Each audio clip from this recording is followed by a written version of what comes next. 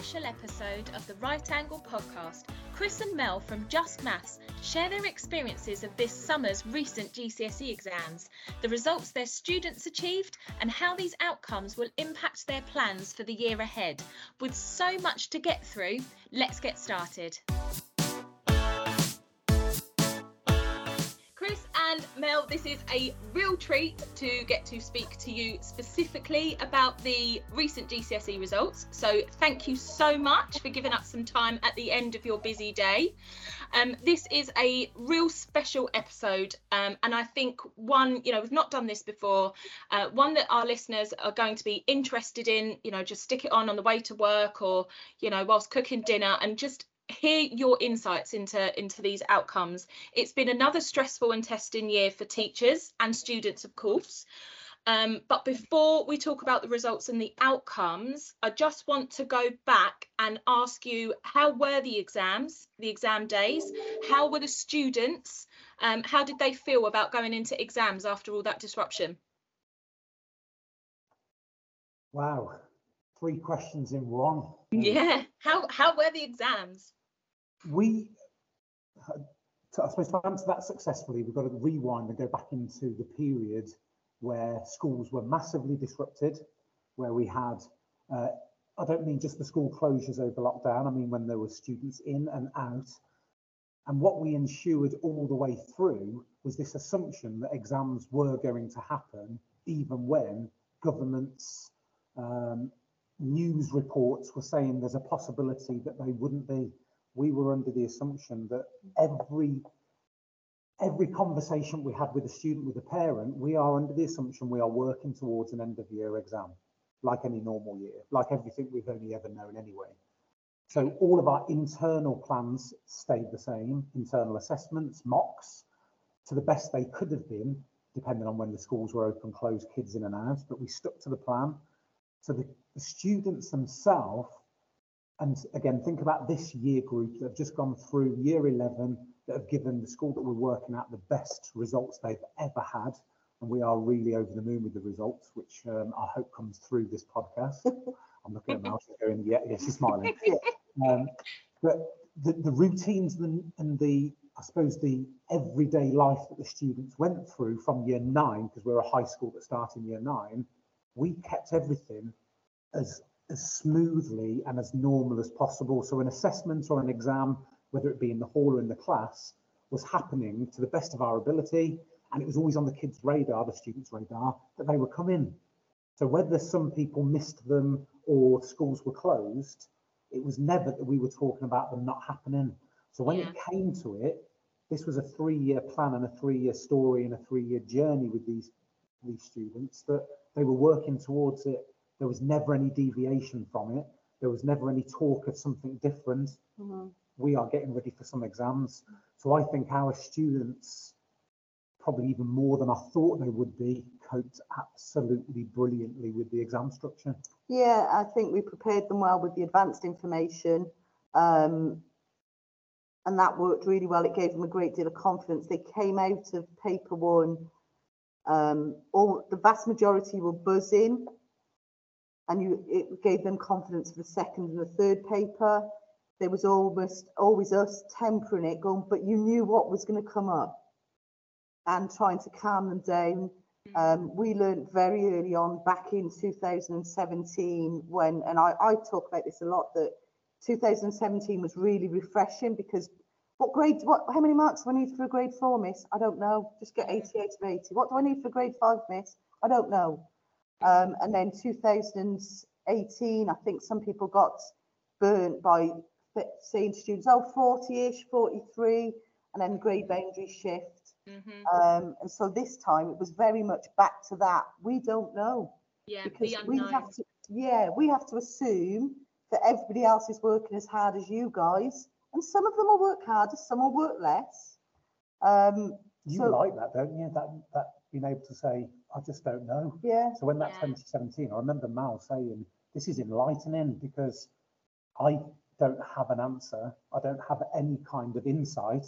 We're all in this together. Yeah. And that's what it felt like a little bit this time, didn't it? But for me, I think we've all, and if you're listening to this, you would know those students that come out We've all got them in that class, the little keen beans that run up to you after the exam 10 minutes ago. I know I got 56 marks on that paper. Mm-hmm. Well, the reality is they haven't got 56 marks. They've probably got 42. But in their head, they knew they needed 50 marks. So they've worked to the point where they've got a little bit of bunts in their backpack, a Brucey bonus, and they've gone, oh, I can relax. I haven't got to keep going for the 90 minutes. And so saying, you keep going, and even on the day of the exam, we were saying, answer every question. Yeah. And looking at script viewer this week for remarks, and I've sent Seager a couple to have a look, the vast majority of our students haven't left a blank page. That's amazing.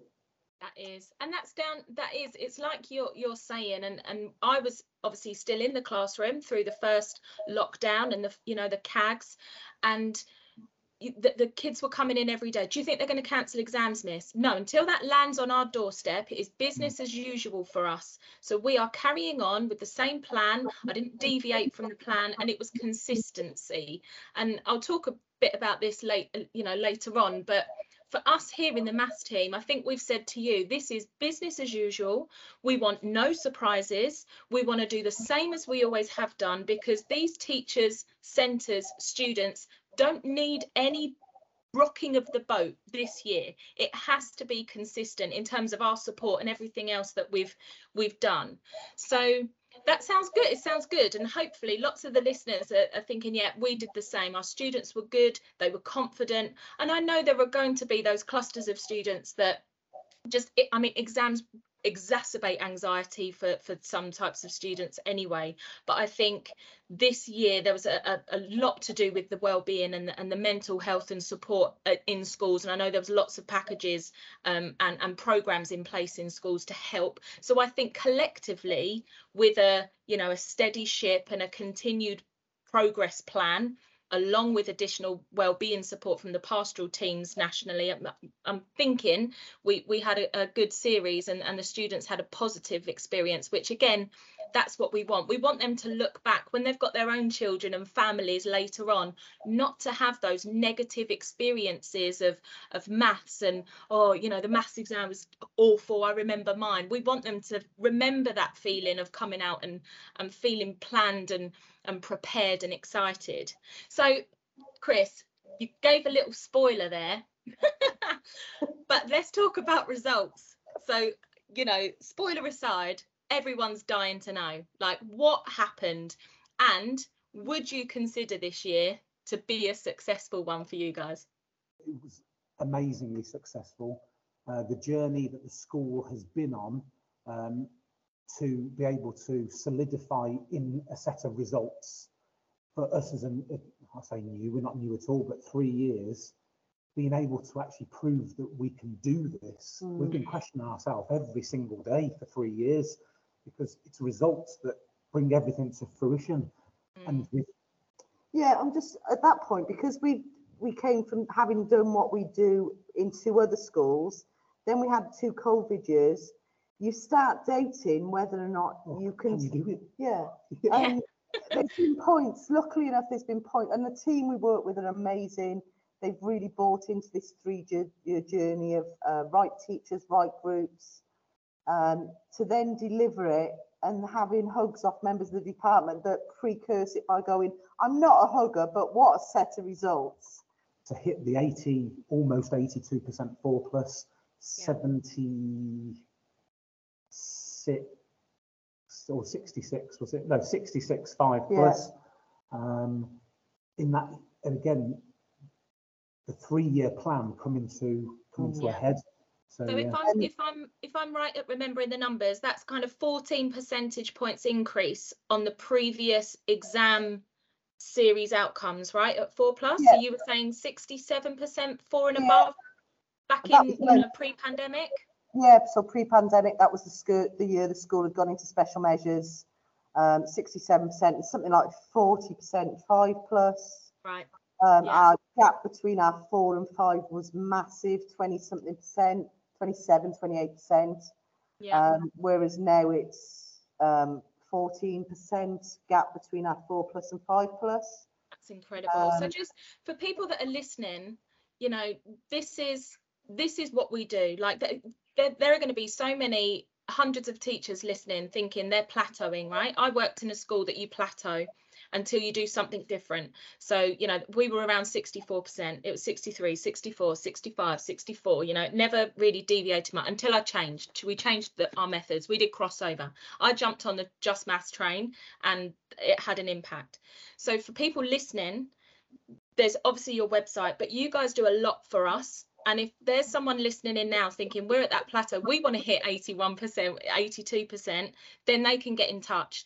We can support them, can't we? You guys can support them directly and give them the advice and the tips that they need.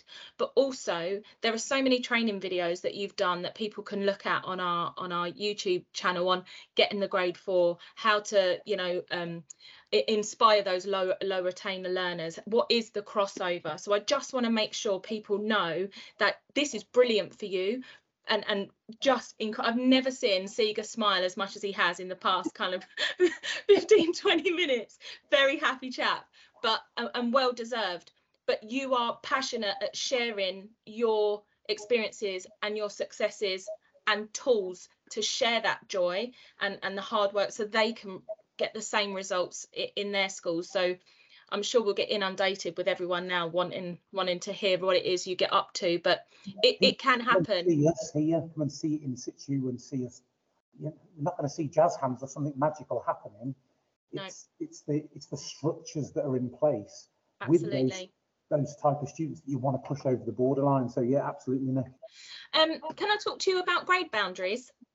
So a very different year, some would say. We've seen some significant differences in the grade boundaries across exam boards. And like we said earlier, we have been really conscious here in the maths team not to rock the boat, no surprises.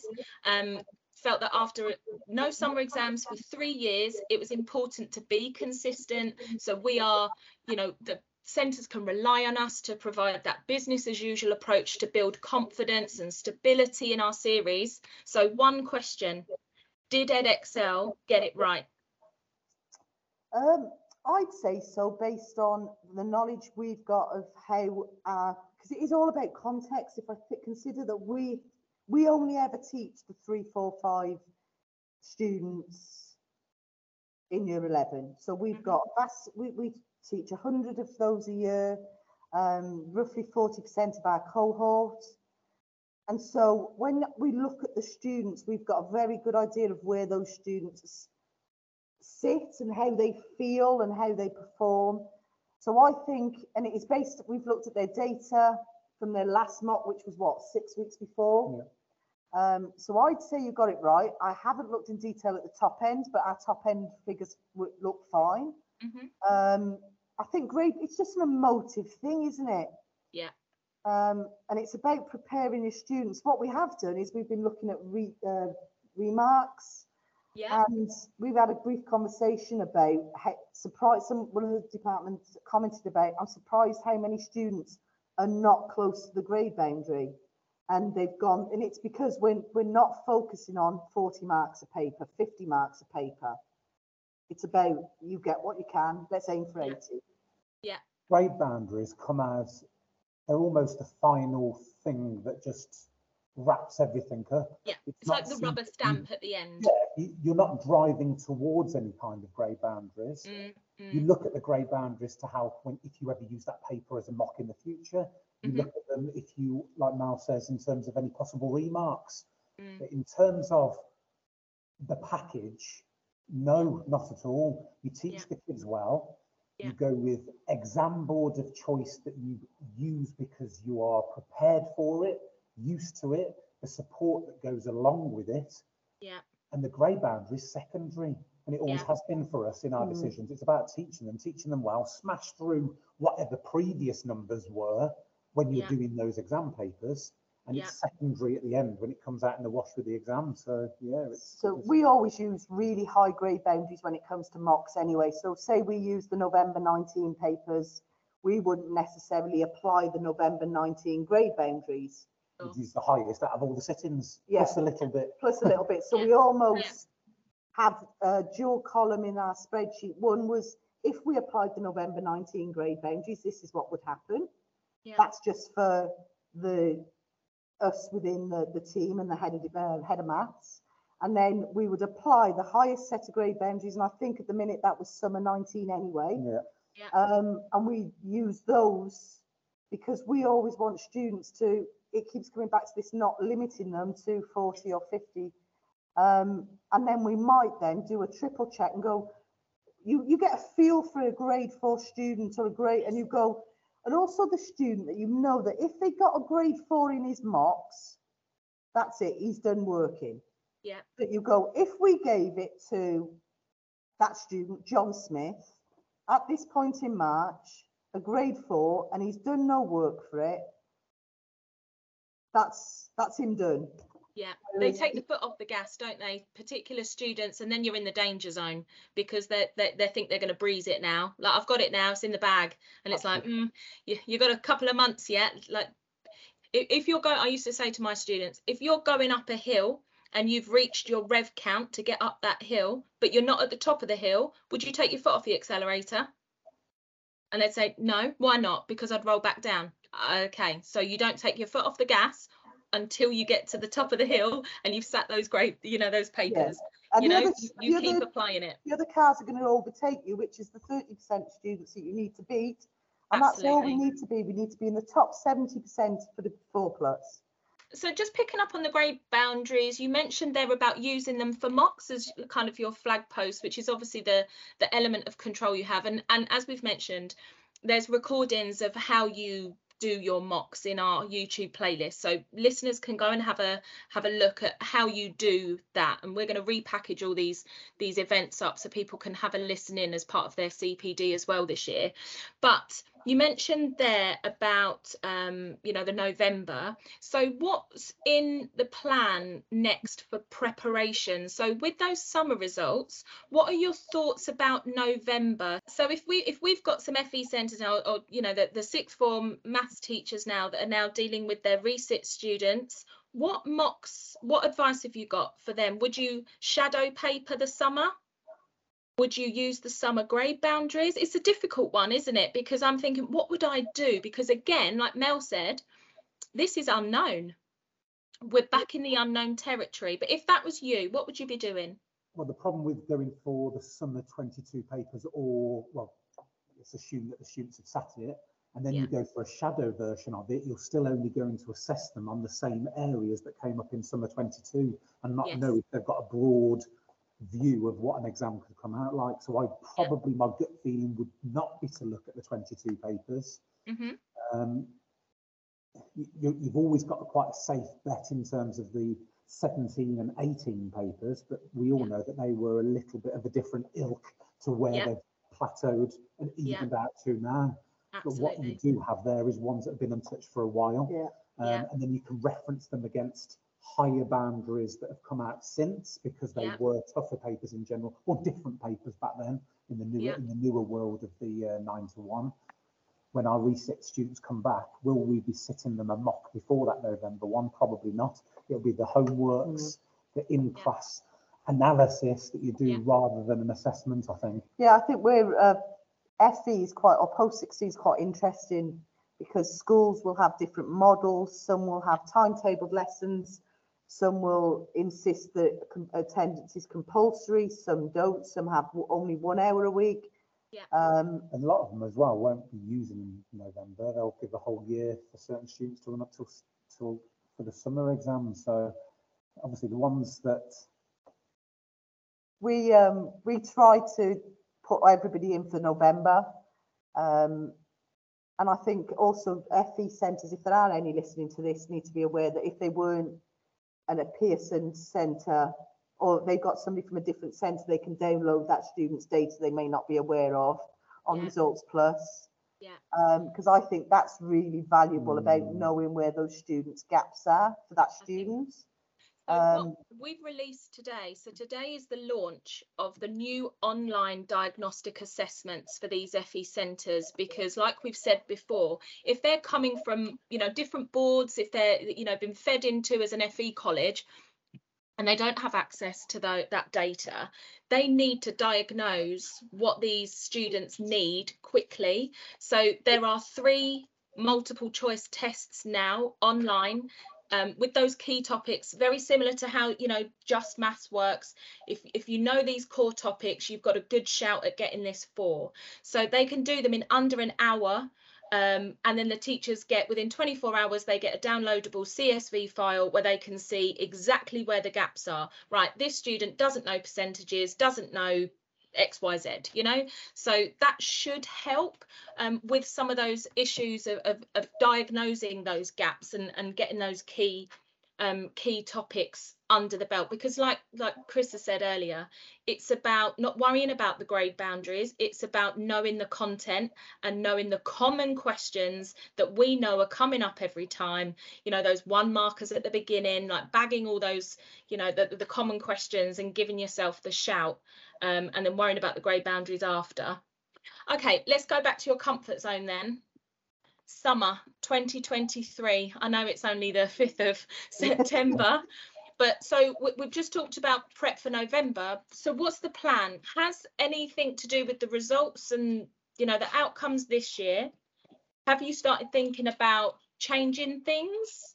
Have you got a different approach, or are you, you know, what you've done in the past year, past 3 years has been phenomenal. So are you going to do the same thing? The plan is always to try and get as many students onto the higher route as possible. Yes. That's always the plan. Now, what's happened with the COVID period of time and content not being taught because of out of our control, we probably had more on foundation than we would have liked, but that was at the safety net for the students, not for us, not for any results for the school at all, for the safety net for the students being in the right place. So the only thing is just fulfilling our 3-year plan to the full by getting more into that higher route. We're not talking about back in the days where it was a vast majority higher. We're talking about getting the right students based on their prior attainment to give them access to the grades that they deserve. Yes. I remember Mal asking this question at the start of COVID, is this going to mean you're going to put more into foundation? And the overriding answer straight away was yes. Because of content, to get through that higher is such a huge basket of knowledge. By default, that kind of stuff needs fluidity, lots of time dedicated to it, and consistency, no gaps. So we knew that that was going to be the case. So it is just a matter of finishing off this plan, of getting not more, my language was wrong there, not more than we need or more because that's what you're supposed to do, just more for this school being in the right route for them. So that's we just need to finish off the plan. We're the other thing we've looked at as a department is trying to do a bit more knowledge sharing. So we're getting other members of the team to come in with the super group. So on the days when we're both here, we team teach. On the days that I'm not, or the day I'm not in, Seager will be joined by another member of the team. That's always been the case, and vice versa, because we teach 2 super groups. But then for the last 2 years, we've been supported by the same members of the team, but we're now bringing others to expose them to it. So sharing a bit more best practice. Absolutely. Building that capacity in your team. So it's, you know, everyone's working at the same level and with the same goals. I think that's really important. That would be the only changes. And there's nothing. No change based off these results, only more rubber stamping that it works. The plan is coming to fruition. Obviously a little bit slower than we would have liked because of the time out, and it's just finishing off that plan. I think the clear messages, so I'm always a big fan of when people stop their listening to these podcasts, they've got something in their backpack that they can take into their department that day, that, you know, the next day, and say, do you know what, we need to do this. And whether that is Seager's consistent approach message about, you know, the topics, just focus on the topics, not the assessment for the assessment in terms of choosing the right mock because you want the right outcome, or, you know, just focusing on those key topics. And obviously your website, the JustMaths website, talks about the core topics, and then the big fat 50 and the super 60 and all of that kind of stuff. where teachers can go and have a look at after they've finished, but also just that, you know, filling the kids with confidence. The repetition, we've always talked about the bread and butter starters, if they're doing that every day or every, you know, however the frequency of their lessons are. It's the consistency and that steady ship that builds the confidence of those students, because they, you know, they look at you like the cabin crew on a plane, right? If you're looking nervous or anxious, or you look worried, then they're gonna feel worried and anxious. So having that confidence in your approach, I think, is a key message. But also the team approach as well, just making sure that you're all working as a team for the greater good. And I'm sure those departmental CPD conversations that, you know, we sit in hours of them in the insets in the first couple of days back in school, there will be centres listening today that want to make those tweaks, because they are a 67% centre and they want an 82%, you know, next summer.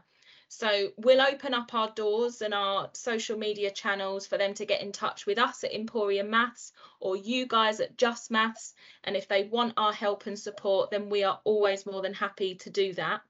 I'm conscious I've taken up enough of your time.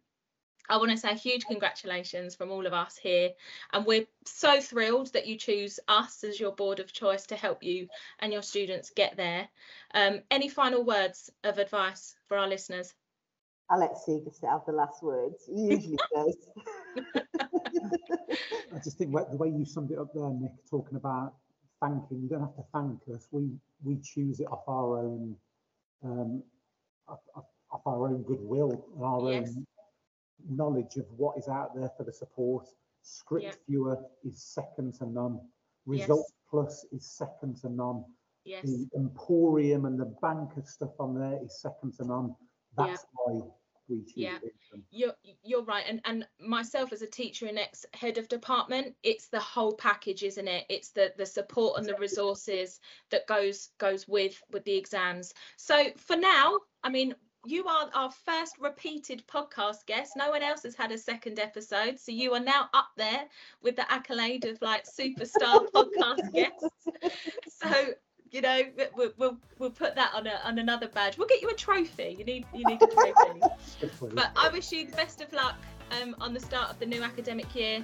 From everyone here in the maths team, until the next episode of The Right Angle, please do take very, very good care of yourselves.